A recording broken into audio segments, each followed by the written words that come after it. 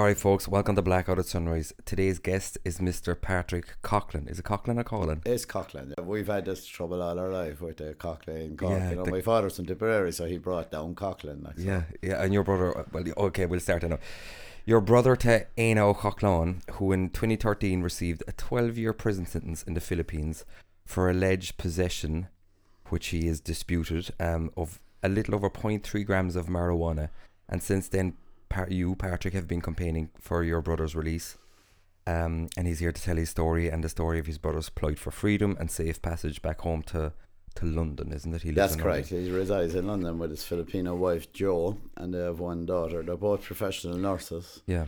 And mental health nurses. Mental health. Yeah. Well, he is. Yeah, Jo is a midwife and stuff. You know, Okay. and she actually working as a matron now, but with all the stress of this, Jo has had to quit her job. She got health problems. Really? But she's making more money going on the temporary stuff. Okay. And it's also allowing her to next week visit Éanna, her husband and my brother in the Philippines. So, okay, we'll start at the start. So Éanna, like you said, is a 55-year-old mental health nurse who lives and works in London, or lived and worked in London up until this. And you're from Blackrock. We're from Blackrock, okay. Church Road. We all grew up, but there was another 5 of us. Unfortunately, 2 have passed away since, but you know, we had a good childhood in Blackrock. I can tell you, there was no Mahon or anything. We were running around the fields. Really? To the Dunn stores. There was no Mahon Point. No, it wasn't built. None of it was all fields. I lived over in Blackrock actually for a few years. It's a nice place to live. Yeah, it is. So, tell me what happened. Did you get a call some morning and to hear that Éanna had been arrested for possession of drugs? That particular morning I got 2 calls. One from my brother. I think he was arrested on the 14th of July 2013 at La Oag Airport in the north of the North Island of the Philippines. Okay. Then one call was about him being banged up, and I was just recovering from that. And then the other one was my 72-year-old sister had fallen over and broken her hip up in Dundalk. Okay. And at the time I was fairly tied down. My mother was gone, Alzheimer's, demented, and I had moved in and I was living with her. So that was a right freak out of a day when those calls came in. I'm sure we just, you deal with problems like that one by one. Yeah. I was trying to put myself in your situation, because like we just said, you'll have a crack up. I know, yeah. But the way, like we were saying there before we started, that stuff can be quite passive now. But I was like, you can breeze over stuff on Facebook. But I was actually kind of trying to put myself into the frame of mind of like taking that call on the morning, and you're kind of going, okay, your brother has been arrested for drug use or possession of drugs, and he's and we had no details as such at that time. It was just a call from the wife. They were both going through the airport, and they had been there for a month. Joe's father had died a year previous, and the reason for their visit, as well as a holiday, and for her to revisit her homeland, was that she was executor to her father's will. Okay. So a year after his death, the checks were ready to be signed, so they were doing that. And that's the reason they were in. That's the word there. That and a bit of a holiday. It was the first holiday, I think, in about 3 or 4 years. And they'd saved up time from the NHS, Okay. And was this completely out of character when you got this call and go, okay, Éanna's been caught for drug use? It was, because you see, Éanna, I've been used, Éanna's 5 years younger than me, and I left Cork when I was 17, and he was the last kid in the house, only 12. Okay. So when I came back from Germany 3 or 4 years later, he was in London. Yeah. I didn't see him for years and years, but he was studying to be a nurse in Whipps Cross Hospital and then he went straight on to international contracts. He met his wife Jo in. They were both contracted to the Iranian military during the Iran-Iraq war, aeons ago. The war before the war, before the other war. So. That's where he met her, and they were both caring for Iraqi prisoners of war who were mentally ill, and also Iranian prisoner of war. His direct contract was with the Iranian military. Okay. So when the thing started, all the other Irish nurses came home within days, but he hung on in there, and so did Jo, because being from the Philippines, she couldn't go really anywhere else. She didn't have a London or Irish visa passport, or something, visa, right? And she was. So they stayed on. But they went on to work all over the world. They were in Australia for 4 or 5 years. In Australia, his job was for the Australian Health Services.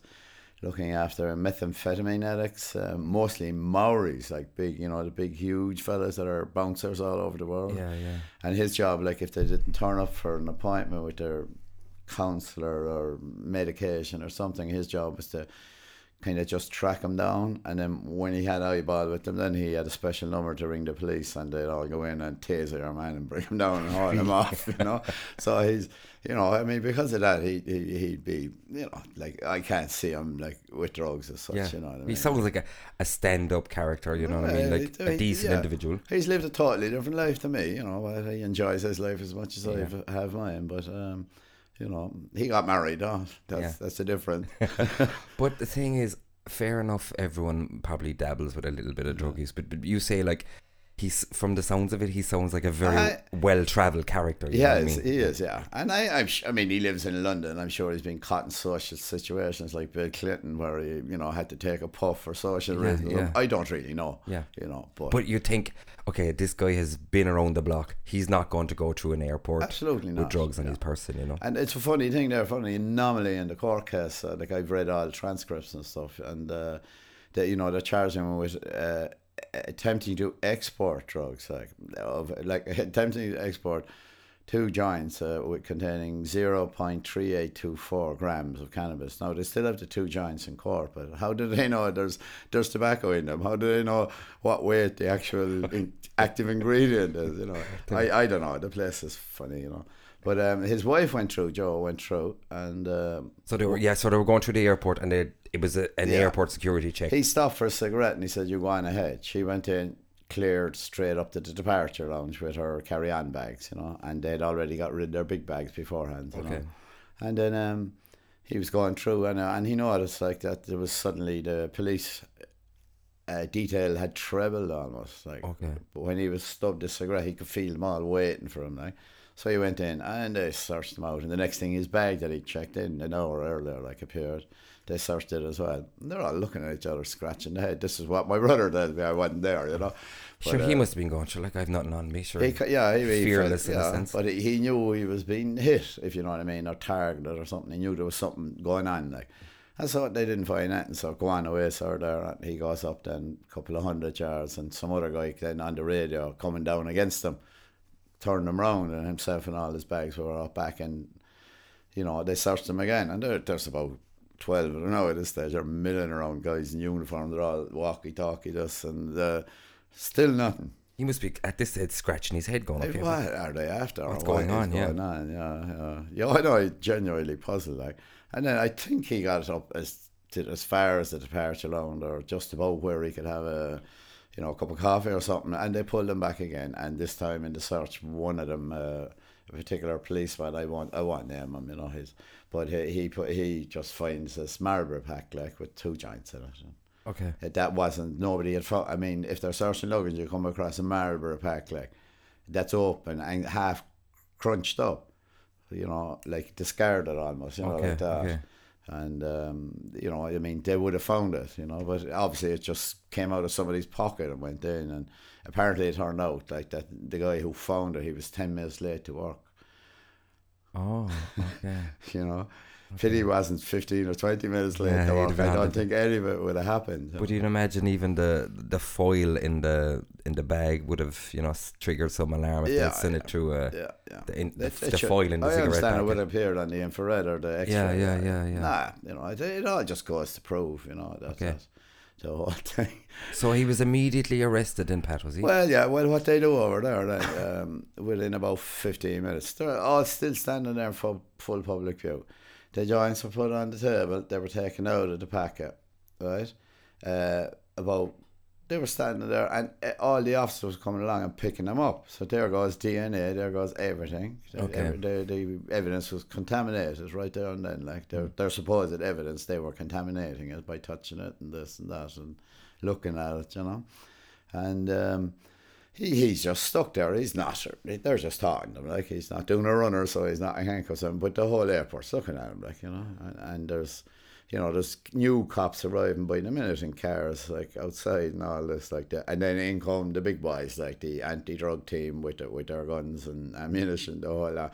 They come in and they take over everything then, And That went on for an hour. So, oh yeah, I forgot to finish that. They bring in it's an idiosyncrasy of the police in the Philippines, that they have what they call TV patrol, and this crowd, they actually use the media. They call in the media, and they've near every airport they have camera crews ready to go and everything. So they call it Story, Foreigner, big one. Okay. Big one, two giants. Like.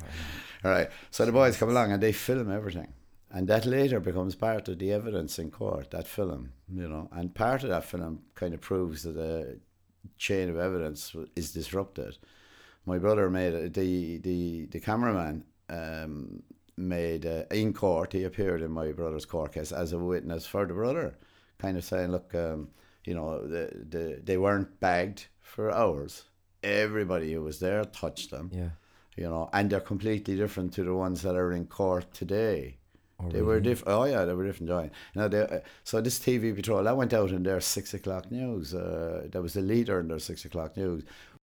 So this crowd TV patrol come along and they film everything, and that is part of the court evidence. That's an accepted procedure over there, whether you're Filipino or foreign. It doesn't really change, but they come quicker for foreigners, because it's a bigger deal, and there's more money to be squeezed out, So this was a massive 6 o'clock news story. Yeah. They were all over. It was Irishman bust in the Philippines attempting to export drugs to London. And the thing is, it was an internal flight. It wasn't. It was just from Laoag to Manila. Now they were going to do a good few hours in Manila. She was going to meet the last of her family members there, and they were both going to come back to him to do agency, I think, and she back to her NHS job. Okay. And it was her who gave me the call. Just she's they discussed it. He said, "You have to go, love. You'll lose your job if you don't. I'm okay, I'm agency, I can pick up another one. It'll all be over in a few days. Like it's ridiculous. Yeah. I'll see you soon. Go home, pay the mortgage, find me a solicitor, and send me some money, like." Poor woman, like, I mean, she's been slaving away ever since. I mean, this is 1 year, 10 months ago. She's had to worry about the daughter dropping out of college once the father was gone. Like, she took advantage, but she's a musician now, so it worked. The daughter, like, she's 22, I think, isn't she? Around that, yeah. She's actually she plays keyboard for a London African lady, London black lady, shall I say, yeah. And I can't think of any better to say, but it's Denai Moore, like, but she's native London, Okay. And she kind of writes all her own songs, Denai Moore. And they opened Reading Festival last year, so there's some footage on YouTube there, and she was, so that young one's having a good little time because daddy ate her out to say, you got to go to college, like, and she'll never go back, no. But she might do music or something. But you don't know, is it some sort of, not so much of a rebellion, but it might be just her way of dealing with it as well. You just don't know. Yeah, it could be. Yeah, we think she's quite upset. Like, at sometimes now she'll be quite involved in our campaign. At other times now she'd just go off the air. Like, she just tunes out, and I wouldn't blame her. See, she's dealing with like a Filipino women. They're very quiet and mild, and the child herself is like that, Yeah. And I mean, she sits there playing the keyboard. She's not exactly, extroverted, waving at the crowd or anything, Yeah.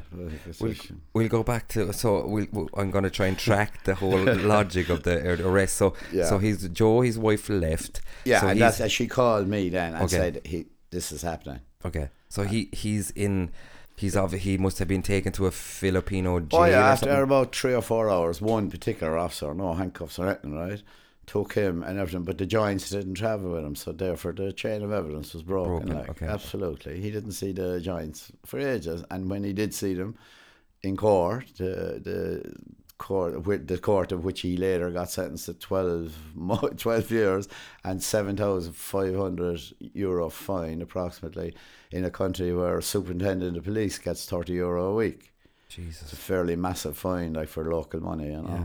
God, but you think, like, I was trying to think of even trying to imagine what 0.38 grams of whatever of marijuana was look like. But I wonder, in terms of street value there, like, what would that be worth? It's everywhere, like, it's everywhere. But it must be worth. Smell it walking around Manila, apparently. And not only that, they have a serious, like, they call it Shaba, Shaba, I believe, Shaba, and it's basically they're forming methamphetamine. Okay. And there's guys like, that's a real bad drug, and the police are very heavy, and there's a whole It's evident. Like, madness all around these places. I mean that Manila, where he's residing at the moment, population 12.6 million. yeah. I mean, a lot of it shanty town, hit by the hurricanes. Like money going in from Ireland and never reaching the end. Poverty, like, yeah. Yeah, but the money we send, like, a lot of it isn't hitting the people. Like, it's been grabbed up. Yeah. So yeah, but we're going back there. Yeah. He was mined. It was hours later. One police officer, right, the guy who took it out of the bag. Okay, yeah. Mr. Marlborough, we call him. Like, yeah. And he took him off just in the car, like, and delivered him to a little police station jail. That's all. And he was put in there into a room with absolutely nothing in it, not even a pot for the proverbial, nothing. And there was one other guy in there, and he was informed before he went in there. Now, thanks be to God, your man was small, Okay, yeah. So the brother was, but he was, apparently your man was a child rapist, Jesus. And just being caught, like, in the act. Well, that might have been just to frighten him or wind him up, but your man was probably an actor, they give him $5 later, send him off home. We don't know. Yeah. God, it must have been such a nightmare situation. So he gets... And then he goes to court and they sentence him to 12 years in prison. Yeah, well, if you don't mind, you go back to those 5 days when he was in work jail, away, yeah. which was only 5 days, right? And instantly, where the temperatures of 40 degrees centigrade sometimes, he refused food and water, typical Irish, where you go on hunger strike, that'll get rid of the problem, like, and they were freaked, like, not the first day, but the second day they were quite worried, and especially with the no water, like, and they could see him, like, fading, like bunching up in the corner, and because there was nothing to sit on, like. And you'd obviously pick a different corner to the child rapist, like the door was occupied the other corner. So he's sitting there anyway, and the next thing, he kind of knew, being a mental health nurse, he knew what happened. So later in, he comes a police psychologist on uniform, like outside contractor, and she's female, of course, you see, to get through to him. And she starts off playing her little psychology games, and he said, look, I'm the mental health nurse here, girl. Yeah. What are your qualifications, and... mine are way better because mine are Western, and you wouldn't get a job in London, basically.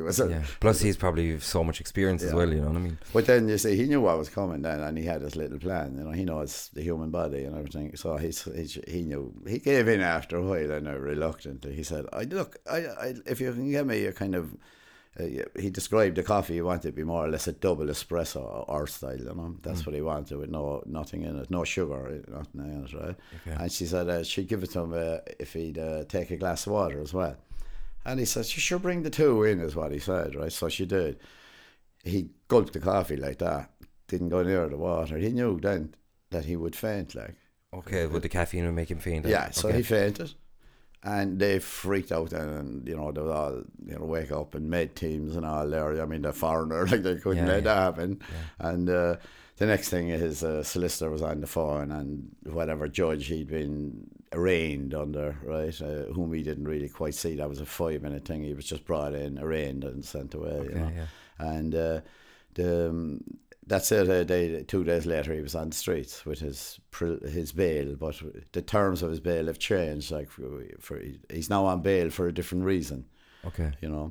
So that was it. Then he got out. But he's still up in the Laoag. I'd say it was about 5 months later. He got to court in Laoag City, and that's when it all happened. Then they're all there saying this, that, and that, and they're all contradicting each other. I mean, I've gone over pages and pages of content, and his lawyer at that time seemed to be doing a good job. He had fairly good arguments, about the chain of evidence, and the strange anomaly, Filipino law is, because the Yanks set it up, it's English. The actual law is in English. So when he names a precedent, you can get on the net and Google it and read about the case, and he picked good precedent as his solicitor. But to no avail. Like, and the next thing I remember seeing, it's gone down now, the footage, but I remember seeing him standing there, like, in the court, and the cameras were there, like, moving around. They had 2 sets of cameras in. And I just saw the look in his face when he heard the 12 yards. Oh my God. You know, he didn't twitch, but I know him so well, you know. I just saw the eye, like, and it was fairly shocking, you know. That's harrowing. Are you all right? I am great. Yeah, let's carry on. Yeah. So the next thing then was, that was it. He was brought off, like, and you know his solicitor instantly appealed, or said he was going to appeal, right? But he didn't. That was grand. So based on the fact that he was going to appeal and he'd already done hunger strike, they just let him go, like, based on continuing bail on the previous release, you know, the same bail again. Okay. And then that solicitor, you know, this is part of the corruption there also. That obviously you have a certain time to lodge the documents. So it's one thing saying in court, we're going to appeal, like, but you must have, there's a timetable. I think it was 6-7 months or something. And they knew that, like, and their solicitor actually told them, they have the letter, like, that their solicitor told them that he'd lodged the appeal. Yeah. Right? But finally then, coming up to it, they just got tired and they recruited. Oh yeah, her family found what they thought was a better solicitor, a female solicitor that was a friend of the family, and supplied her. And this one went straight on to the court to see what your man had said in the appeal to defend my brother. The appeal had not been lodged, and there was only 12 days to go. And if it hadn't lodged, that was it. 12 years would have started. Jesus. So that's you know. So anyway, Sally Aldana, his new solicitor, like, who seems to have vanished lately because she's not on the air, she's not answering emails, she's doing nothing. Like, I think she's half frightened by all this, and she's wondering how to extricate herself from the whole thing in case she gets banged up also. Because probably it's like, for them, it's putting their head above the parapet. Oh, absolutely. You know? See, it's an oligarchic country ruled by a group of families, like 120 odd families, like, and with all these certain names. And one of them is Castro. One of the big families is called Castro because of the Spanish influence there. But there's certain names you hear there. And even the police are like this. If that's your name, they'll walk away, even though you mightn't be in that family. You might be another branch, you know. Okay. But that's how the country's ruled. They're an oligarchy. They're all built, you know. They keep looking after each other. They control, you know. I mean, if you look at the list of senators and politicians, they're all the same names. It's like, nepotism. like, absolute nepotism. Yeah. And then all the jobs go out and everything, you know. From that original, after the Moria election, like, they all get new jobs, like, pensions, jobs for the boys, like. jobs for the lads. You know, we're not the only country, you know. But listen to this, man. It kind of makes you glad in some way. It kind of puts things in perspective about where you're from. You know the way you'd be kind of going, Jesus, Ireland is tricky, but. Yeah, you know what I mean. It does. Big perspective. I can tell you. You know, I've almost given up mourning about Ireland since this happened. Now, you know, and that was my favourite profession. You know, beforehand, like, professional mourner. Yeah, professional mourner about the Irish political setup. You know, and it's seemingly corrupt as well. You know, but we can't prove it. If anyone could, we would. Like, but no, he's in trouble there. You know, and it's then another thing with. We found a judge accepted, a different judge. Like, we waited until the judge. The first judge took his passport off him, and we believe it's still in that judge's safe, but we don't know. And Department of Foreign Affairs don't know either where it is. And the judge has been asked twice in court to hand it over by other judges, and he's just giving them the finger. Like, really? He won't even. He won't. Oh no, he wants his money. Like. So that's the attitude. Grease my palm. And that's and you get your passport, but you still won't have permission to leave the country, like, you know. Okay. You know what I mean? God, he's really caught in limbo, so isn't he? Well, it's 1 year, 10-month limbo now, you know, and coming up the anniversary, which is why we've suddenly gone for the publicity, you know. Yeah. We were delayed by that. He needed someone over here to take the case, and the only one would be me. Because the wife and the daughter, you know, they're too mild for it, and they're London based, and because it's an Irish passport, it had to happen here, you know. Yeah. So, is there an Irish embassy or consulate? No, unfortunately, there's a consulate there, but I mean, I think it's 1 hour a month, and even then it doesn't open, and the phone never gets answered, and emails. I think she only gets a few thousand a year to represent us. I mean, I'm talking a few thousand, 2,000 or 3,000 euro a year, like to represent us. Okay. So she doesn't put any time into it, Yeah. The nearest one is Singapore, where there's a full ambassador, and so they're the embassy who are, as they say, keeping a watching brief in it. But keeping a watching brief of what? Like the guy being. What can they do really, to tell you the truth? Because if we had a Filipino over here and they were hassling us about him, due process must occur. They're a sovereign state, you can't interfere with the judiciary. That's standard in most constitutions, So they have a set of laws and rules, and mostly set up by the Yanks. Okay. After the Second World War, when MacArthur came back to the Philippines, Okay. and they set up a new constitution there and found these families and put them in power, and it just keeps perpetuating. But it doesn't stop America. We have a link on the bottom of our webpage, which is www.bringana.home, home.com. We have a link at the bottom of that, United Nations and USA government stuff saying how corrupt the Philippines is, in case anyone doubts it. I actually had a look there earlier this morning before the interview. And it's fairly comprehensive now. God, yeah, but it seems to be, the corruption seems to be historical because of the Spanish kind of colonization, that it kind of infiltrated all levels of society over there, that. But I've been in Cuba and South America, and it's kind of the Spanish did the same there. It's based on if you're 10% more white. Okay. Like by a great grandfather. Well, then you get treated better in hotels and everything just because you're missing a shade of tone. Yeah. And inequality is still alive and well in the world. Yeah. God. So where does he? You were telling me before he's now in Manila. Yeah, he got permission from that judge there, who's seems to be a kind of fair, but you see, we can't get him back again, because he gave him permission to leave Laoag, the district up the north, and go to Manila and reside there, because the brother was able to kind of. Basically all the guys who banged him up in the airport, right, wherever he went in Laoag, which is a city, but it's not a massive city, Would it be Cork-sized, would it? Or? Yeah, I would imagine. I've never actually, all the talking I've done about it, I've never Googled it and seen what size it is. I must ask him. But they were following him around, like. The cops were, okay. Yeah. Oh no, I said, and they'd be bumping into him, and like as he goes to the toilet in the bar or something, or having a coffee, and they say, "You better pay that money, boy." Really? You better pay that money. You want to see your passport again? Pay the money. Get rid of the house and pay the money. All this harassing. Okay, so back to the house thing. I know when we met earlier in the week, you said that you have an idea or a theory as to why this whole scenario happened. Yeah, it's about the only thing we can come up with. Like, well, why was he attacked? Because otherwise he was just, another Irish person married to a Filipino, which, believe it or not, there's a lot of Irish people who have Filipino wives, Okay. I mean, one guy has joined the campaign. He's works in, I won't name him, but, I should name him and thank him. Michael Hegarty from Ballincollig, he has a Filipino wife. He's experienced stuff over there, and he's two Irish Philly children. And he lives in Ballincollig, and he's done massive work since 96 FM broke the story, as have a whole load of people. Like Conor O'Leary has set up the website for us totally free, and it's a fairly good website, I think. And other guys like are helping me hand out petitions on the street at night when the young people are around, because they're the easiest to get to sign. They just go up on their phones and do it right there and then. So we don't bother the elderly looking for signatures. Yeah. We head for likely targets.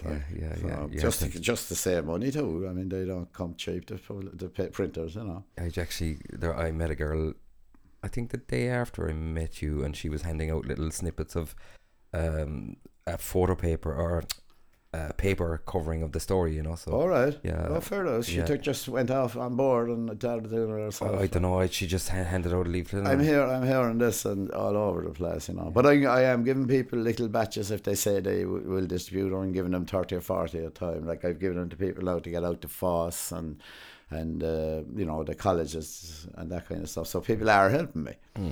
But still, the signatures are plodding along like it. I know, but let's get back to the reason you think all of this might have just. Yeah, well, you see, like he's always lived in kind of hot countries like Australia or Middle East and Qatar and Saudi Arabia. He did a 2 or 3 year stint there as well, and he went off and trained as a professional diving instructor, Paddy, as well, you know. And that was the dream, you know, to set up something like that. So I don't know when they bought it. I think it was quite a long time ago. They bought a kind of, you know, a simple enough house up on Stilts on the beach. The idyllic, like, you know, the palms and everything. And there wasn't nothing around, really, you know.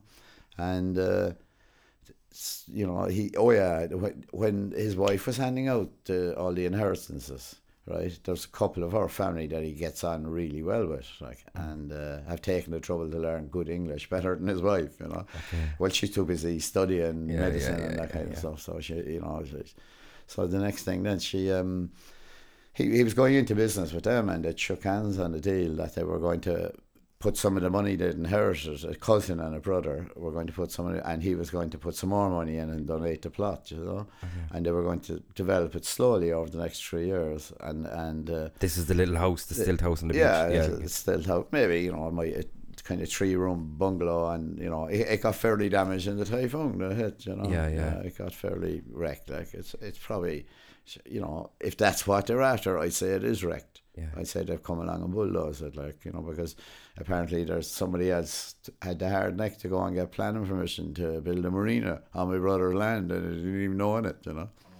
And they only discovered that when he went up to you know, try and see how to get planning permission for what he wanted to do.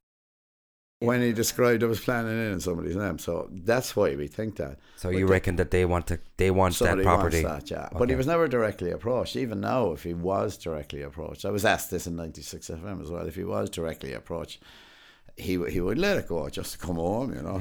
Like, he's not going to. That retirement plan is now shattered completely. I don't think. If he got out of the Philippines, he's not going back. No, I don't think so. I don't think he'll ever leave London again. He will, he will. But, you know, I don't think he'll ever go to Asia again. Basically, What a terrible situation.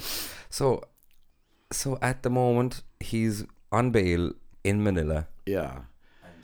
He was living with her relations there for a good 6, 7 or 8 months. I'd be ringing him late at night, and you'd hear, you know, a cock crowing. Okay. Like, he hated that cock, like, waking him up every morning. And then there was another fella who goes along. He apparently sharpens knives. He's one of those things I remember from my childhood out in Blackrock. Actually, a bicycle, you put it up in the stand, and as he pedals in, the thing turns in front and he sharpens the knife. Right. So your man goes around ringing as well. And then all the year the brothers was there listening to him. Like, he never saw him. Nobody gave him any business. But sure, you know, that's the way it is. Like, if that's what you are, you just got to keep plugging it. Like me with this story. Like. So anyway, he got tired of all that. There was too many relations milling around, you know, and this, that. But it was handy. His clothes were washing, food and everything. But so finally, anyway, he was talking to somebody and got a little flat for himself, you know. Okay. And he's, you know, he has a little bit of peace and quiet, you know. But the first year was quite hard for him, you know. And do you talk to him often? Well, I mean, because at the time I was minding our mother, and it wasn't available to actually launch this campaign, you know. And so he was very concerned about his mother. He was telling me, being a nurse, he was able to tell me little tricks about the Alzheimer's people and what book to read to learn a bit more. It was quite helpful long distance, you know. In fact, he was way more helpful than any of my other brothers, like, or my sister, you know. So what can you do when my sister's passed now? You can't. You were saying that in the time that he's been away, you've lost your mum. Yeah, my mum passed on the 2nd of November 2014, and then on a Sunday at about 10:30, and 28 days later, on the 30th of November, my brother Colin, age 65, passed away at about 10:30 on a Sunday. And then only last April, on the 12th of April, on a Sunday at about 10:30. I don't know what's going on. My sister passed away, but she you know, it was merciful release for her. She died in her own living room. Like, she was a heavy drinker, you know. A heavy drinker, poor woman, you know.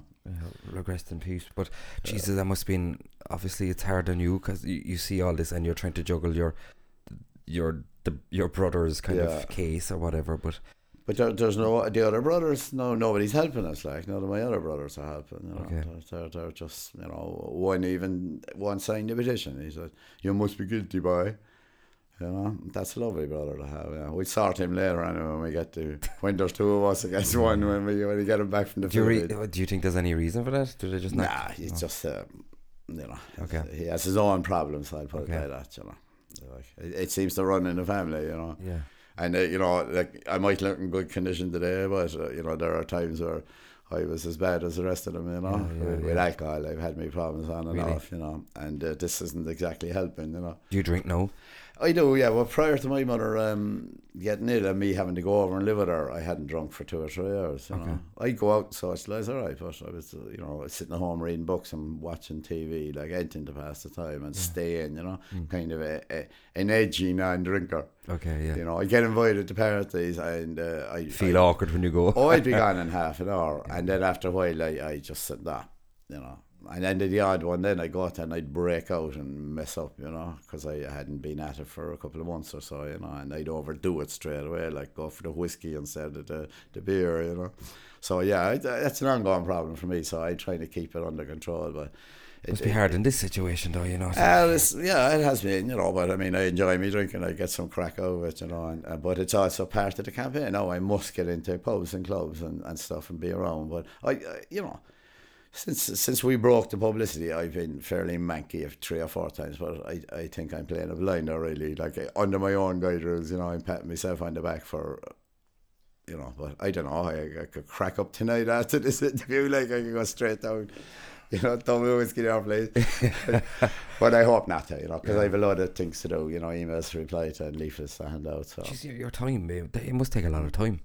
Yeah, only what, you see, you can, because I'm my own boss in it, I can tune out any time, you know, and I mean, I can answer all the emails up to 4 or 5 or 6 in the morning, bang them all off and then hop in the sack, you know, so. It's just, you know, but they're running around now to the politicians there lately and doing the interviews and all that. And I mean, the first day or two after I broke the story on 96 FM, like, and of course I wasn't very practiced at it, so I was getting all the journalists, I was keeping the numbers, writing down the names, but I wasn't putting the name with the number in the phone. I just, you know, I was missing it, like, you know, because I was all in Hideout after the interview and trying to listen to myself on the airwaves. On the airwaves, what did I say? Did I mess up or what? You know, especially when it's live, you know, that you can kind of. It's easier mess up when it's live. In this situation we can edit, you know what I mean, but but yeah, you know what I mean, I'm treating this as if it's live, you know, I mean, in a way, you know, I know it isn't, but you know, that's the way it is. Yeah, but that's the way it is. We might need a coffee break. And, you know, a nicotine break. And, you know, that's why we're doing it this way, I suppose. Yeah. But also, you know, I mean, it's. I mean, towards the end of the PJ Coogan one, I was saying, is he ever going to stop at 24 minutes? Like, you know, and I was worn out, you know, like. You were on the phone as well. I was on the phone, yeah, but it was a very good line, you know, because where I am, I'm on the hill, and they're only down, you know, they're only a couple of blocks away, like so, and the mass is between us, so it was grand, good, nice and clear, and was it a bit of a shock to the system? It was, being that guy, like. That day I had my notes, I had all the dates written down, the date of the appeal and the date of this, and the lawyer's solicitor. But today I couldn't find that bit of paper, so I just came up anyway. In fact, I'm so used to repeating it like that, I can say that the appeal we're all waiting on now went in on the 14th of November of 2014. Okay. And they have some kind of law over there that if a foreigner has been charged for anything, that the court case must all be over within 6 months. But it's not happening in this case, you know. God, they're breaking their own laws, like in regards to this. Another thing that they're breaking their own laws, they won't give him or his legal team one of the supposed 2 joints back for DNA testing. Okay. But why not? Like, that's a big question. Why won't they give him one of them for testing, or half of one or something? And you know. Just a tiny bit, really, you know, where the lick went down, you know. Yeah. That's they just need that's to. the DNA one. Oh yeah. And he was told, the judge says, "Oh no, you know, our country's had a downturn too. We're short of money too. It's financial constraints." And the brother said, "I'll pay for it, like, I'll pay for it. I'll pay for ye to test it, and I'll pay for me to test it. Yeah. No, we can compare the results. No, refuse right there and then. In course, bang, no, refuse. Like, what's next? Motion to return the passer. Bang, refuse. I didn't even read the motion, and it just kept all his lawyers' attempts at to get some breach in the wall, like bang, refused. Like, We might take a quick break there, actually, if we want. Yeah. We can have an old cup of tea. Sure, we'll be back there in a second. you're not saying, bye.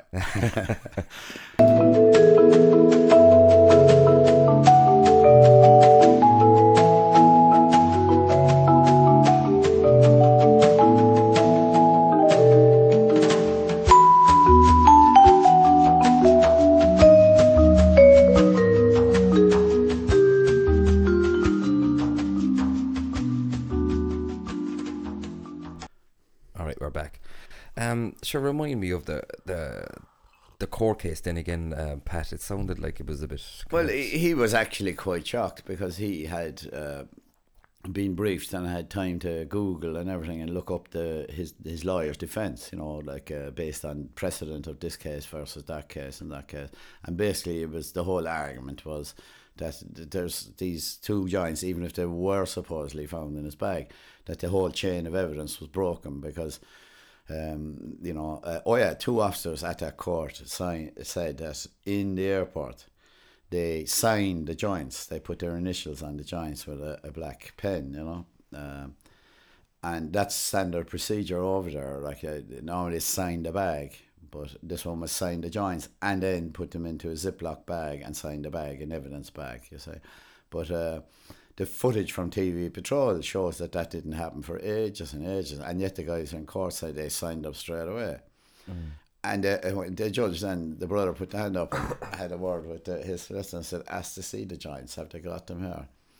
And then arrived two totally different giants, and guess what? There was no signatures on them. Like, Jesus. but the judge should have thrown it out there and then. Yeah. Because the guys had just given evidence from the box that they had signed the giants, and then come to giants that had no signatures on them, And he left them in as evidence. The judge, he let the case. He turned around then later and ignored all the evidence to the contrary and sentenced him to 12 years. What about the video footage? Can they look back at the video footage? Well, as I say, he's trying to get a court order. The video was removed straight away from the internet after he brought up this point, and that was it. And he can't get his hands on it, There's multiple attempts by his legal team to get it, and the reporter who took it was quite willing to hand over, but obviously he got nobble since he's not answering the phone now either, Man, it sounds so I know, yeah, but crazy. see, it's that kind of country. In order to prepare myself for my trip, I'm going over next Thursday to what can I do? Hold his hands and have a few beers with him. That's about it, Yeah.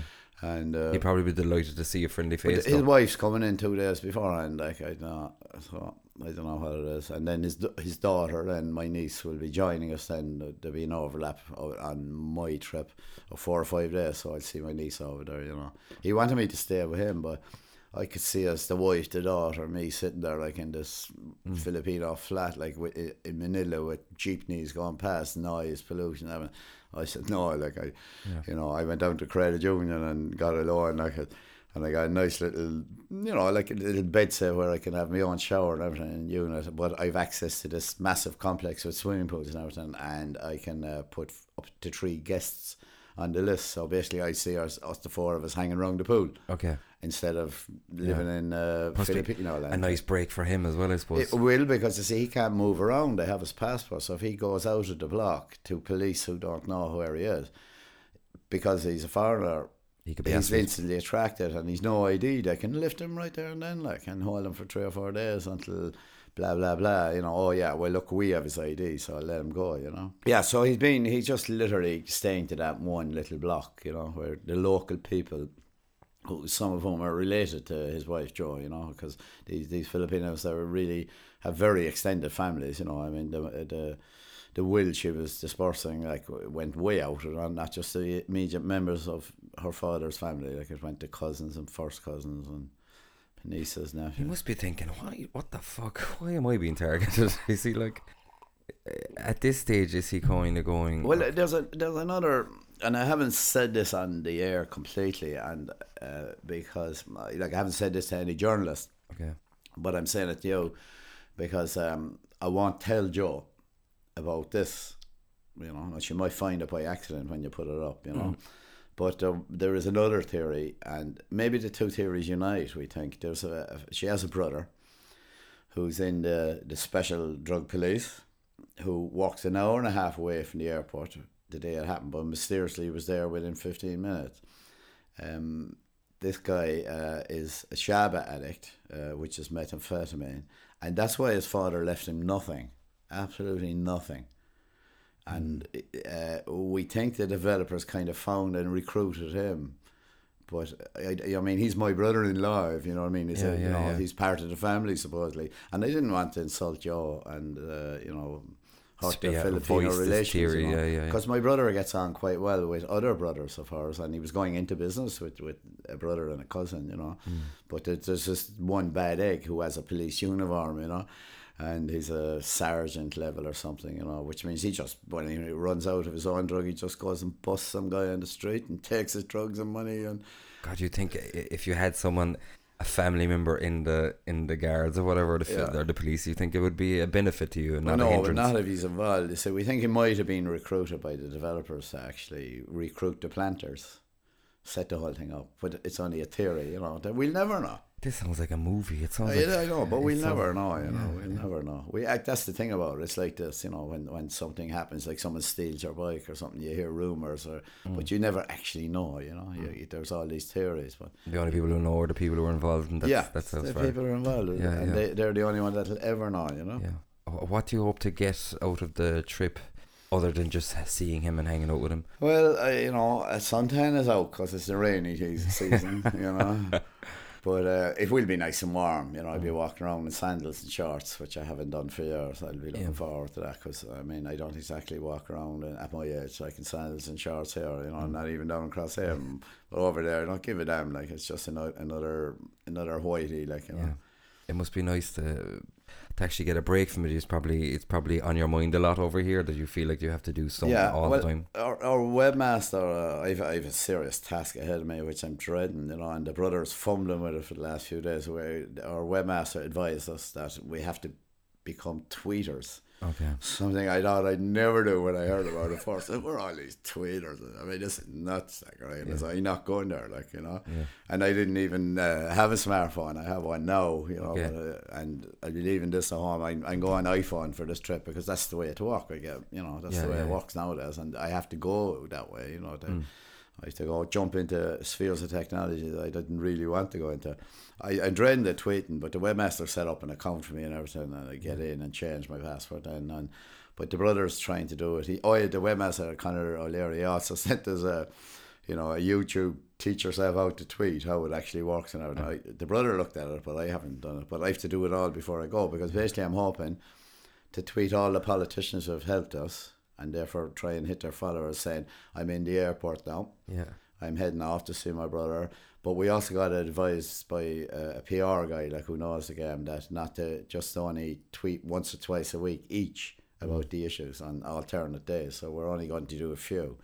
But we're going to bang up photographs of the reunion, me and him and that kind of stuff, just to keep it live. You have to keep it in people's consciousness. And I believe it is tweeting now. Like, I'll have to go on to all the journalists and stuff and get their tweets, so I'll be tweeting. When I send, it'll be to all of them, including the politicians who assisted me. And well, it's handy. It's a kind of it's pretty, I suppose, it's very similar to Facebook in a sense, what I mean? It's just a little bit cleaner, but I suppose it's the way people... A little bit shorter and sharper. Yeah. It's the way people communicate these days, But, I'm at this age, old dogs and new tricks, I'm fairly good with the computers. I worked in Apple and Dell in various years, mostly assembly though, rather than software, I could rip out, laptops like 16 an hour, like, was the target. Like, really? Yeah, 16 an hour, like, nimble fingers, But, and you're in a cell, they call it the cell you're in, when you stand up in a cell, and these come down to you in kind of milk tray,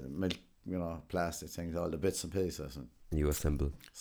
Anyway, that's enough about me. But have you had much help on this side in terms of generating a bit of discussion? Well, yeah, massive help. There's a fella called John Byrne, and there's the Michael Hegarty and Ballincollig, the webmaster Conor O'Leary, Deirdre Clune, but it's like and people who have assisted me handing out leaflets, and premises have allowed me to leave leaflets on their table, I kind of know the answer before I ask. So I'm only asking certain premises, because it is a drug issue as such.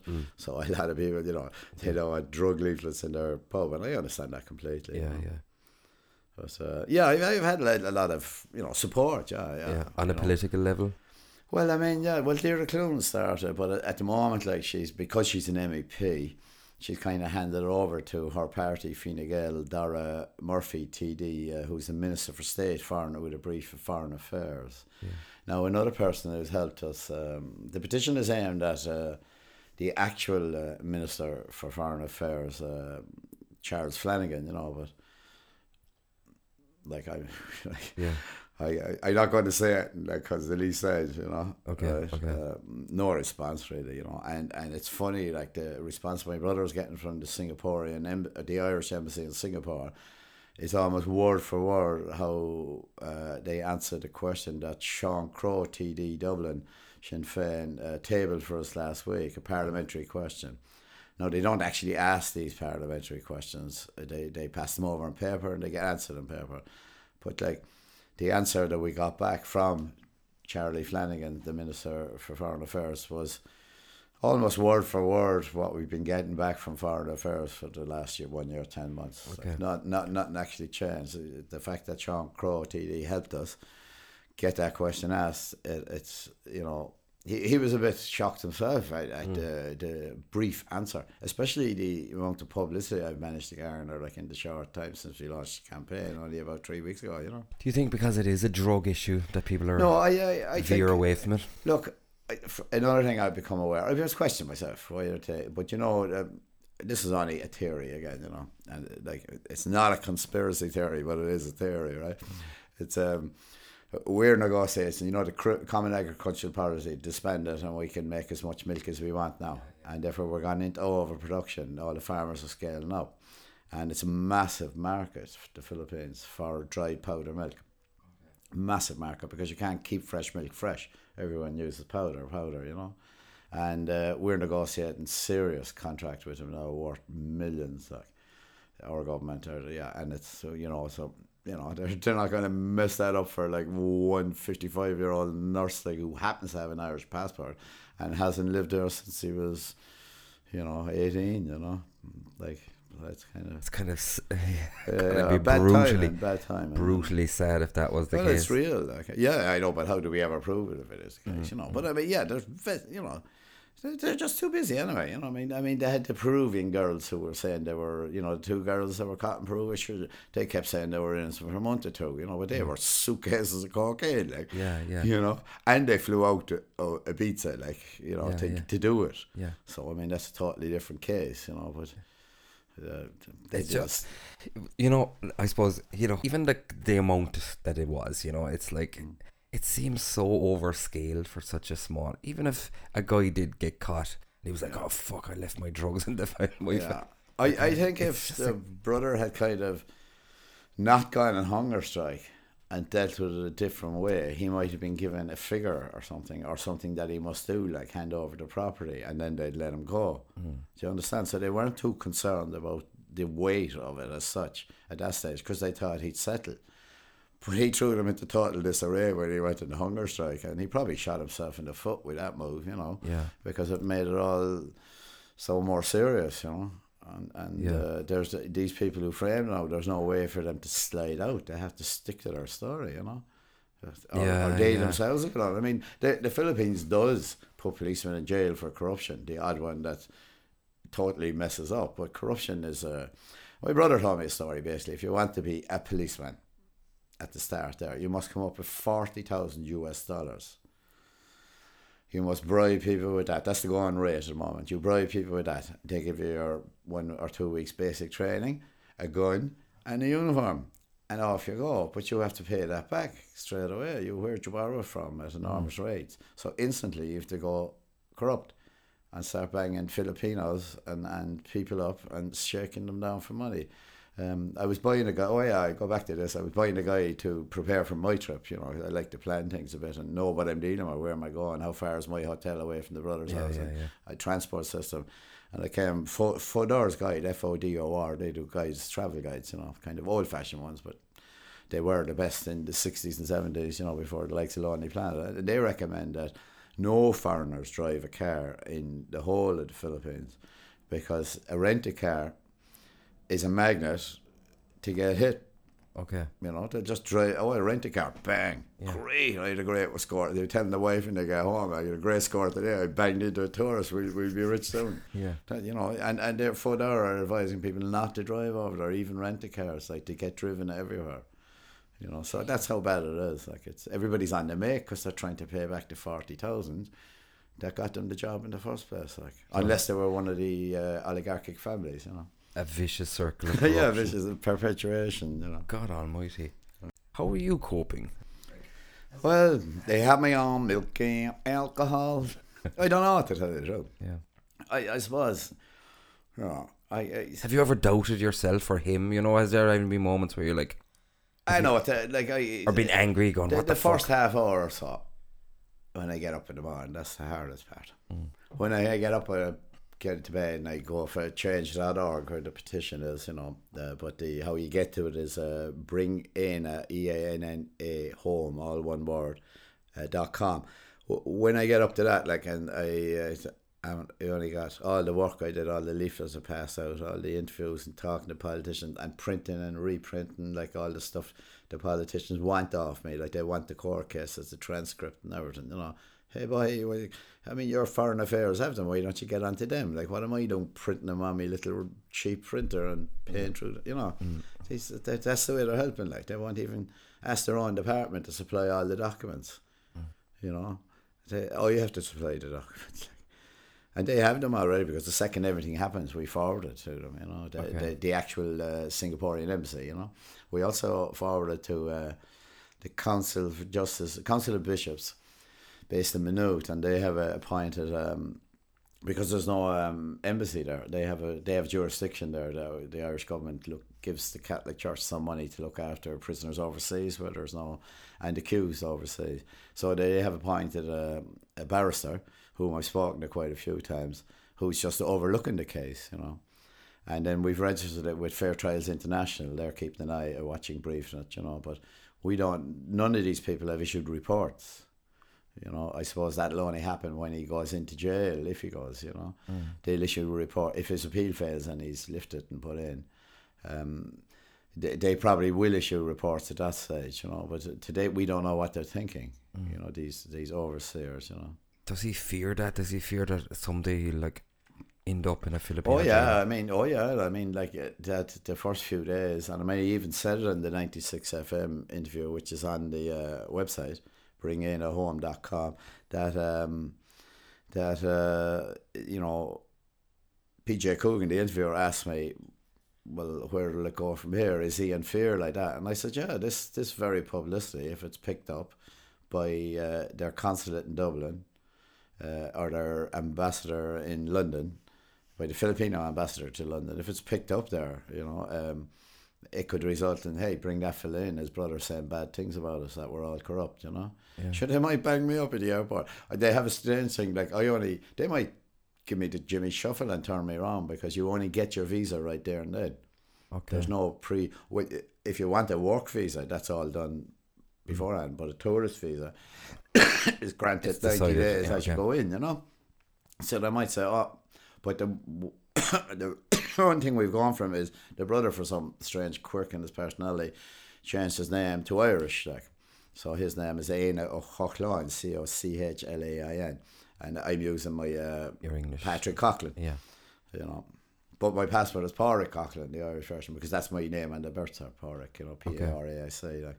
So I'm hoping that difference of Coughlin and Ó Chochlainn, it might fool them, you know. Yeah. And I told them I'll meet them in the car park, and you know, Yeah. don't come into the airport. Don't come in the airport, like, you know, I'll meet you outside. Jeez, that's nerve-wracking, isn't it? It is, yeah, but I'm going into the gates of hell. But so is his wife. She's even more freaked about it. Like, she came up with the idea there a couple of weeks ago when she realised I was serious and I was going over, you know, because I know I don't have too many bobs, you know, and I'm making a massive effort, like, and thank you to Pat, if you hand credit to me for assisting me with that effort, and give me another loan, and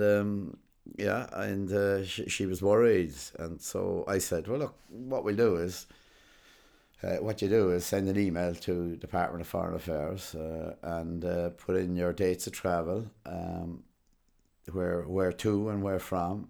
Get your daughter Kiva, my niece, to do the same, and I also, when I have my passport number, will do the same. That we're notifying Department of Foreign Affairs that we're going, and we got a fairly good response. We got back a special form that's not anywhere on the website to fill in for Irish nationals who are going into a possibly dangerous situation. Hostile waters, Yeah, so we presume they'll be keeping an extra special eye on us, But you see, the way the Filipinos can get rid of me, it's just turn me around, Yeah.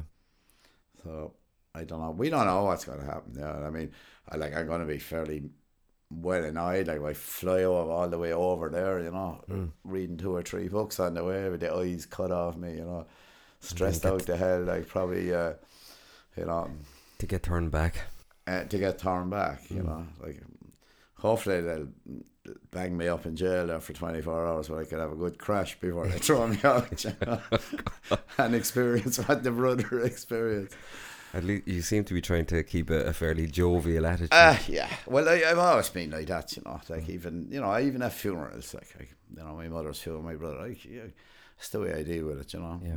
It seems to help some of my nieces and nephews too, because their parent, or their remaining parents, were kind of having lost their partner, were all kind of down, and their big sisters are down, and then here comes along Uncle Porrick, and the same old cracking jokes, using trendy words with the kids, and, get a bang off it. That's just it's part of my character. I used to run nightclubs in Galway, and handing out leaflets and all that was part of the course, and trying to get, when I was 34, so I'd be out in the street in the college, chatting up 18-year-old males and females to come to my nightclub. Yeah. So. What was the name of your nightclub? Tuesday Club was one of my most successful. I specialised, and basically you rented it from the guy who owned it and operated Friday, Saturday night. You paid him a fixed rent. He'd give you his 2 standard bouncers.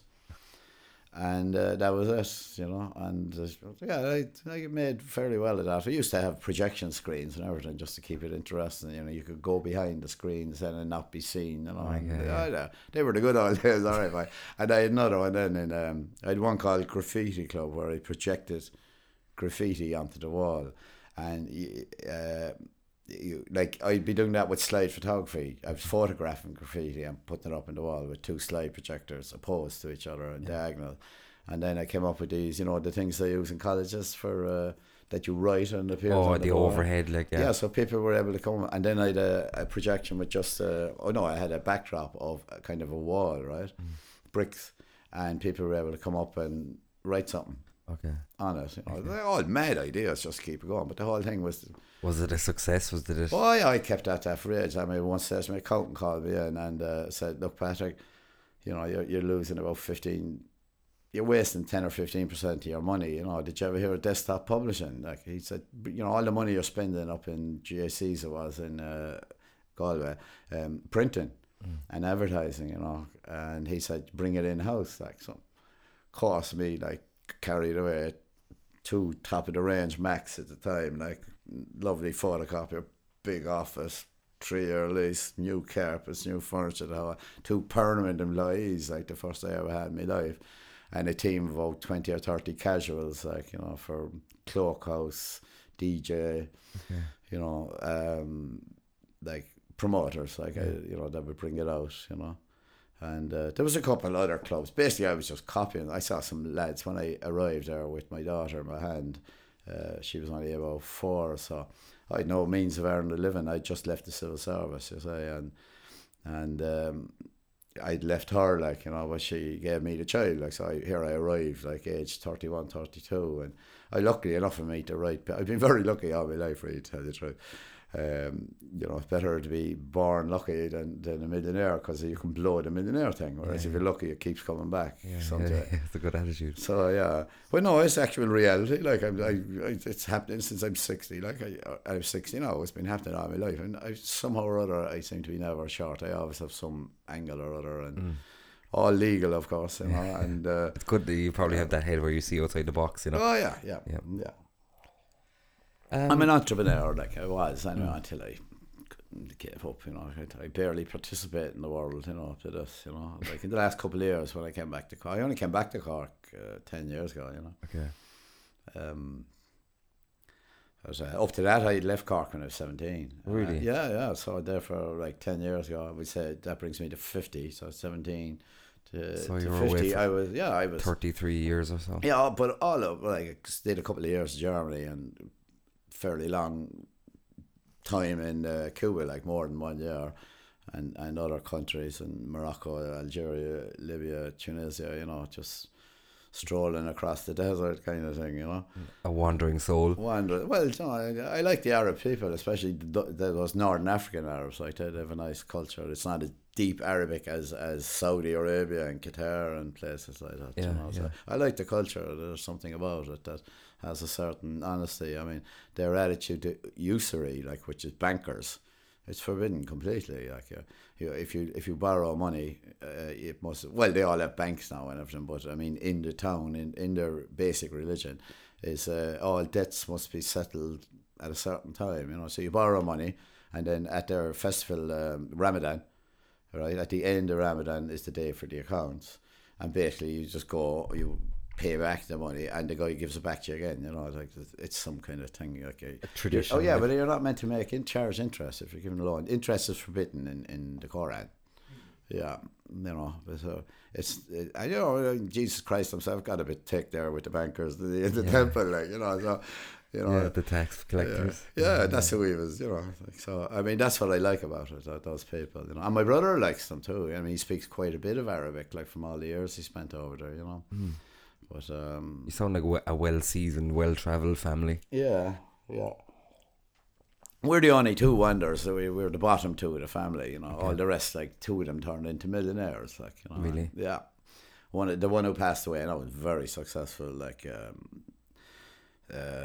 IT, okay. And then he invented a program like for helping people like the big co-ops who have multi-fleet trucks use the spy in the cab, and with that one program, that's it. He was really? A millionaire inside in a year. It's and like a half. Writing a Christmas single. Yeah, you know? It's like writing. That's it. It kept coming back, and not only that, then they pulled them in then to do all their accounts and manage their fleets for them via computers, and spot a bad driver. The software would spot a bad driver, like. Wow. You know, by using the information to spy in the tachograph, the spy in the cab gave. So the tachograph was a new thing. The brother said, I'm writing code now, and they have all the tachograph, the information is not being used. It's just the police checking the odd hours, how many they got their sleep.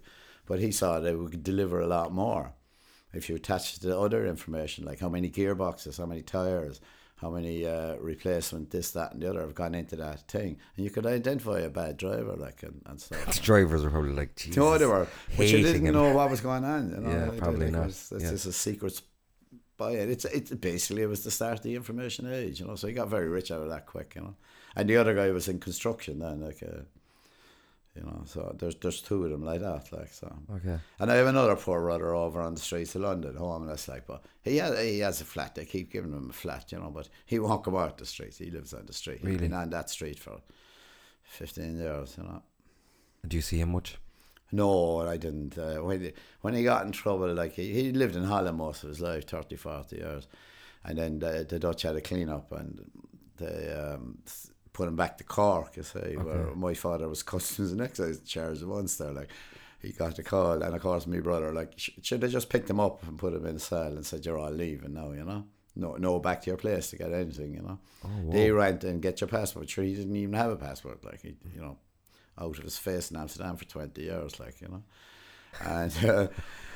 Happy enough, probably. Oh yeah, I'm sure. Yeah. Well, mentally ill as well. Mentally ill. That's his presence there. But I mean, that time he, you know, talk about drawing. We're a very dramatic family. Talk about drawing tension there.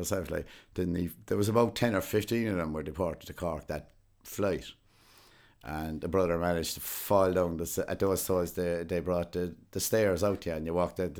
Sure, you go tuk tuk tuk. Fell down the whole thing, and sure they pick him up and they're paying attention to him then and. Sure, there's you know, like his all his methadone was on him, like, and other various pills and everything. So he got taken away. But my father got notified and just said to somebody, you know, this is more of it, no corruption again, like in my own family, like. But the father just said, "Here, give him a ticket there. I'll pay for it to London. Just bounce him. Are you willing to let him go? Like, I mean, you know, he wasn't important and everything. And you know, we don't want him here at Cork. You know, the family don't want him, or I don't want him. So they bounced him off to London. And just like that, the father paid for the ticket, and that's it.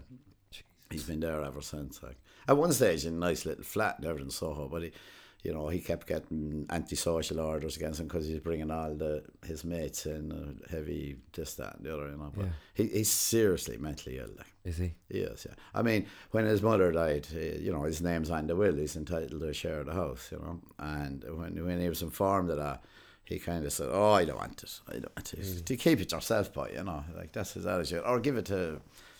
Some equivalent to the Sally Ann. He wanted his approximately, I don't know, anything between 50 and 80,000 that we'll all be getting in a few years' time when it's all over. Like he wanted to give him to the Salvation Army, who give him his tea and sandwiches at night. You know, they're the kindest people in his world. You know? Oh Jesus, mad old family. Yeah. No, but as I said, there was some serious people, and there's me. Not serious at all, like, you know. Yeah. And the brother, you know, the one in trouble in, like, he's very serious, you know. He went to college and then he did all his things afterwards, you know, his specifications. And like when I heard he was doing midwifery, I was saying to him, "Hey boy, you know, what are you doing that for?" But a typical Irish brother answer. yeah. But I mean, his earner has been his mental health thing. You know, that's it. He's done loads of seminars and everything, you know, on it. And normally his clients are suffering from some form of addiction. That's how they get so mad, you know. And there's, you know, some are born that way as well. Like, but some of them get there via drugs and alcohol. And they're helped along the way. But he sounds like the kind of character who, having seen all this, would be like, probably go, "Do you know what, I don't want to partake in drugs." Or I always thought that was the case, you know, and I still do, you know. I'll have to ask him when I get over, "Hey man, or, you know, do you or don't you?" Yeah. But I don't really know. As I say, you see, he's been over there in London. The last time I visited him in London was about 5 years ago, and that was just I was staying in Brighton actually, and I just took the train up for the day to meet my niece and my sister-in-law and him. And that's the last time I seen him, like a few hours 4 years ago, you know. The odd phone call, like he'd be looking for his mother and talking, I'd be filling him in, he'd be asking medical questions. I said, "No, what do you mean by it?" You know? If you're like that, why don't you come over and mind it yourself? Like, he was still in London, like, you know, telling me how to mind my mother over here. You know, like, get off, like, come and give me a hand. Like. Families can be tricky. Yeah, sure, everybody's family is that. I don't blame the guy. I mean, let's be fair. I long came away from, you know, my relationships, shall we say, like that. You know, I never got married, you know, but you know, I had no responsibilities basically, so I was the obvious target with the minding, you know. And you know, he had the excuse, "Oh, I have to work and the mortgage and this and that," and look where it got him. I know. Hanged up abroad. You can slag him over that one. I do.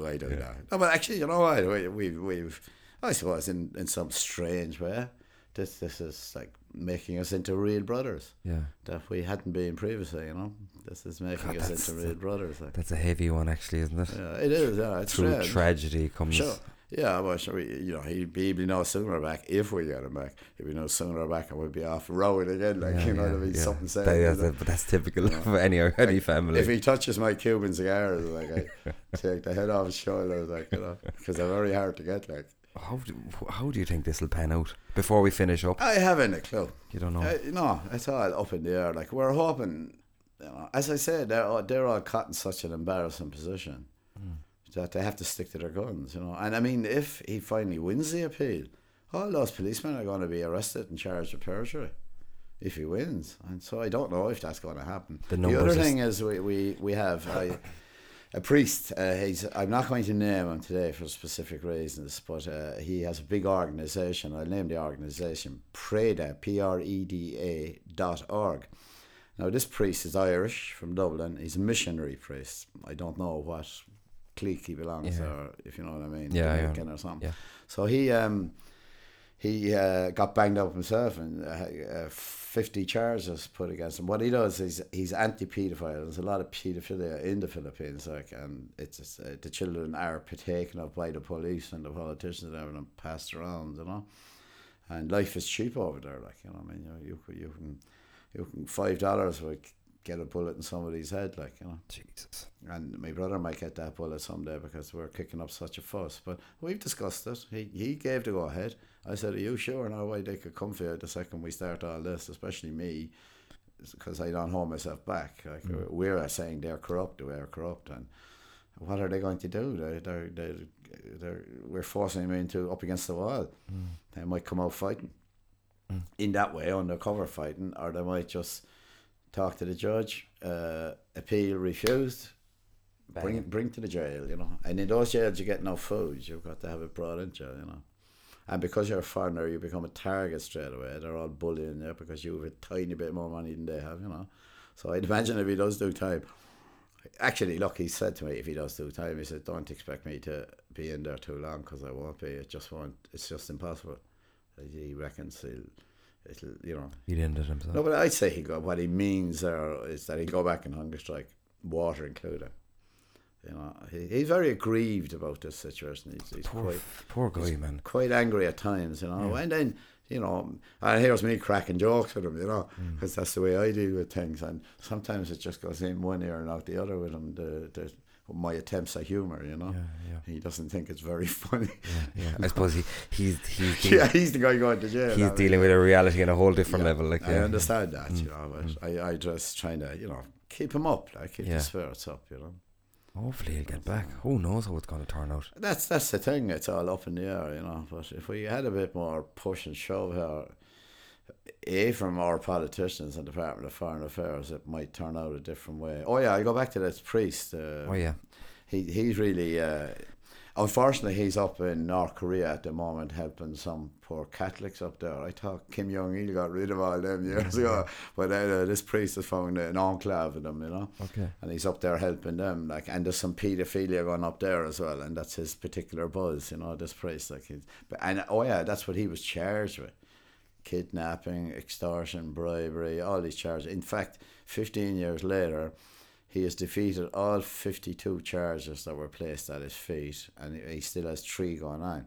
So that's going on for 15 years or so. But he's still resident in the Philippines, set up this PREDA, PREDA.org, to track down and make the Filipinos arrests. You know, and they track children. If they hear a child gone missing from a village, he's got a crew of volunteers and they swamp the area, you know, and they take the car numbers, they go looking straight away. They have a few friendly policemen who helped them in those efforts, but, you know, it's probably a policeman that stole the child anyway, you know what I mean? It's very current. I mean, it's a really, really nasty. I don't think this interview will be on the tourist board, the Philippines. Well, if I get a chance, I'd be sticking it up, you know. Like, I mean, as soon as I get over there, I might just have tiny little bits of paper and hand them out to sympathetic people I'm talking to on the street, like my barmen and things like that, you know, waiters, anyone who seems, you know, I'll be slipping and have a look at that boy, you know, and because a lot of them, I mean, they know their country's corrupt, you know, because they suffer from it. They're the ones being banged up against the wall and shook down for their wages, you know. There's the thing now, there used to be an ambassador to Ireland, a Filipino ambassador to Ireland, but he was made persona non grata and kicked out of our country because what they were doing. Apparently, Ireland has 12,000 as we speak Filipinos in nursing profession. A lot of them are in the hospitals, but the majority of them are in nursing homes. So we don't actually see them. You know, we see them on our streets, but we don't come across them as nurses. You know, Filipinos, and. Of course, the odd one then every now and again has to go and get their passport renewed, you know. And this is what was happening up in Dublin. They were going in and the standard fee, whatever it was, like our one, 90 quid, or theirs was 50 quid or something. And the guy, their consul, ambassador and his staff, right, were all saying, oh, like, oh, so your passport's up in a few months. And... you know, we'll never get the paperwork done in time, you know. You'll have to make an extraordinary effort, all right? And one little nurse went straight across to the police station and reported him. Okay. I don't know her name. She avoided the publicity for this, but she brought down the whole embassy, like. Really? Yeah, oh yeah, a cop went in. The cops went in. She had good evidence. She went tooled up or something like to gather the evidence because it happened to all her friends and she wasn't having it. She went in. It happened. She must have had a tape or something and it drew the cops in. The cops went in, grabbed all the accounts in the books, photographs the car. It's actually on YouTube. A report that was on Filipino television of all the big cars that this guy had and all his staff had and the big houses they had in Dublin with all this money they were squeezing out of the poor Filipino nurses working in Ireland alone. There's also reports on the internet, if anyone wants to go searching, of 16 different embassies and consulates of the Filipinos in one country, Saudi Arabia. There's so many of them over there. They're the cleaners, they're the nurses, they're the carers, they're the drivers, the chauffeurs, they're the preferred race of workers, preferred class of servant, basically, And when they're going to renew their passport, it's a multi-million-dollar industry for these people who are the ambassadors and their staff and the consuls and the sub-consuls. And that's all over the internet if anyone wants to go looking for it, like Filipino corruption in Saudi Arabia, Filipino embassy closed down in Dublin, corruption, keywords like that. You'll come across the YouTube video with it, which was basically taken off their 6 o'clock news. The same one that reported on my brother, and it shows the former ambassador. He was given like the usual. He was called up. He presents it when they arrive. An ambassador, they present their credentials to the president. That's the formalities of it. Like in England, it's the Queen, and it's a little ceremony, and he's. But he was called back to the Sinuktra, and his credentials were torn up, and he was given 48 hours to leave the country without bringing any assets in him. And I think CAB or someone moved in then and took all the cars and the houses and everything. All that's up there now is a consulate, like. Okay. In our own country, in our own country, But you think that would assist but I read about that in the newspapers, but I never saw that in Irish television. No, that doesn't ring a bell with me. I know, but it's there on the net. It's only happened 3 or 4 years ago. It's amazing that your brother's story never made the RT news, or did it? No, well, you see, we were advised at one stage because the amount was so minuscule not to rattle it. No, we still haven't got the RT news if anyone's listening. Yeah, why?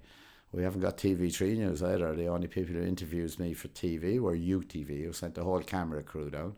And when they were finished interviewing me, they raced off to interview Deirdre Clune, who happened to be in Cove that day, and gave her permission for the interview, provided it was just on this one subject. Because she didn't want to take attention off what she was doing, which is opening a school for kids or something, I believe. I'm not 100% sure what she was doing that day. But that camera crew and interviewer, lights, the whole lot, they all raced off. They gave me 3 or 4 hours all the time. But the footage never made the news. Okay. It was meant to be on the 6:30 news. It didn't. The journalist has been on to me. She was she went off the air for a week or two. She wouldn't answer because she promised me to be on the news. So it got spiked. But basically she told me it got spiked in a good way. That it was such a good interview. And then they got the politician as well, And now there's I told her about the parliamentary question. So they're after maybe interviewing Sean Crowe, the TD who placed the parliamentary question. And I think it's a guy called Eric. I'd like to thank him. He'd be Sean Crowe's secretary or something. Okay.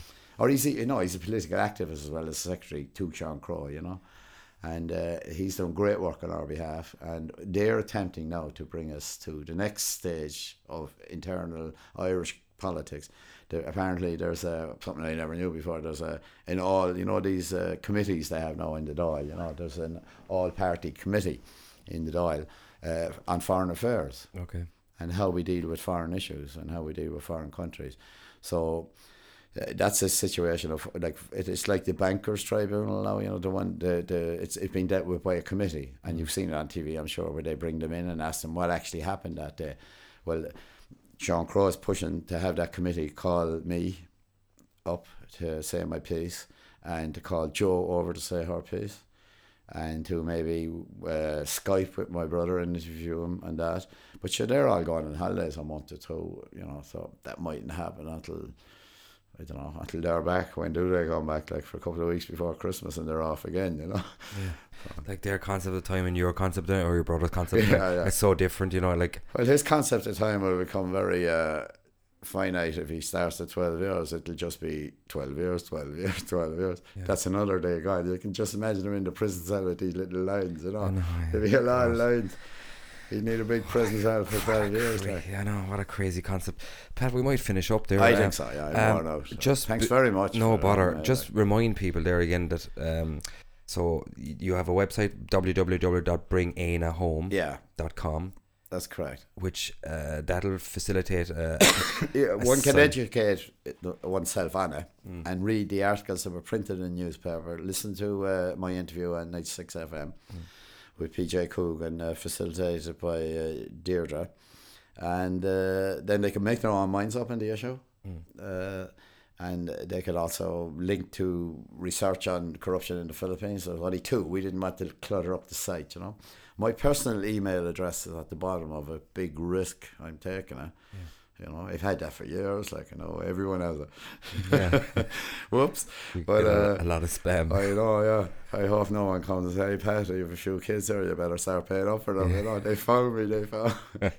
But so yeah, and then of course you if you go to sign the petition, you'll be brought to an international petition signing organisation, Change.org, who are respected just because like I can't sit there all day banging in different emails and voting, you know, because they watch out for that, you know. And that's because of that. Like when they hand over a petition of 10,000, it's respected internationally, you know. At the moment, though, we only have 500, so like.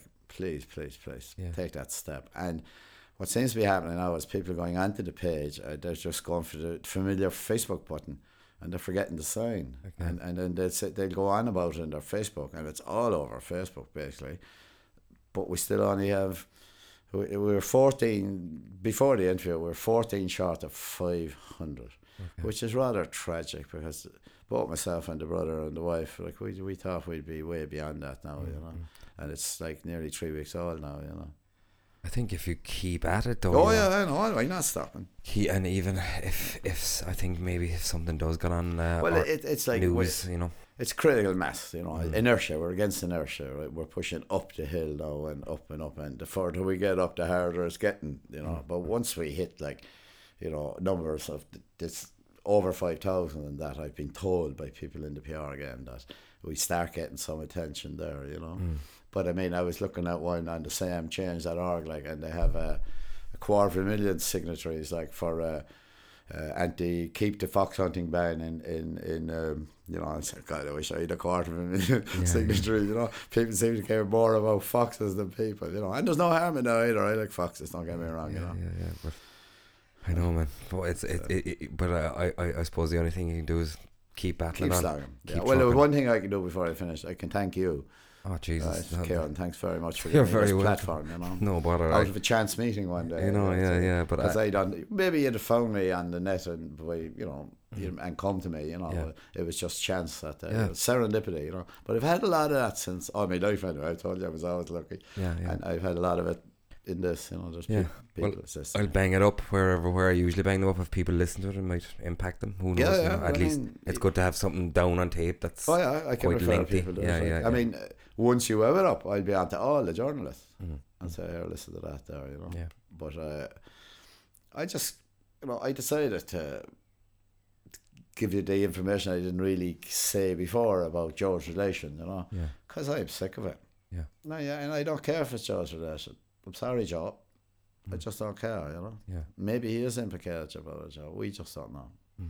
So I tried to hold back, but I've got beyond it now, you know. Yeah. Well, and Joe herself, I wanted her to petition on the anniversary, which is coming up, like 14th of July.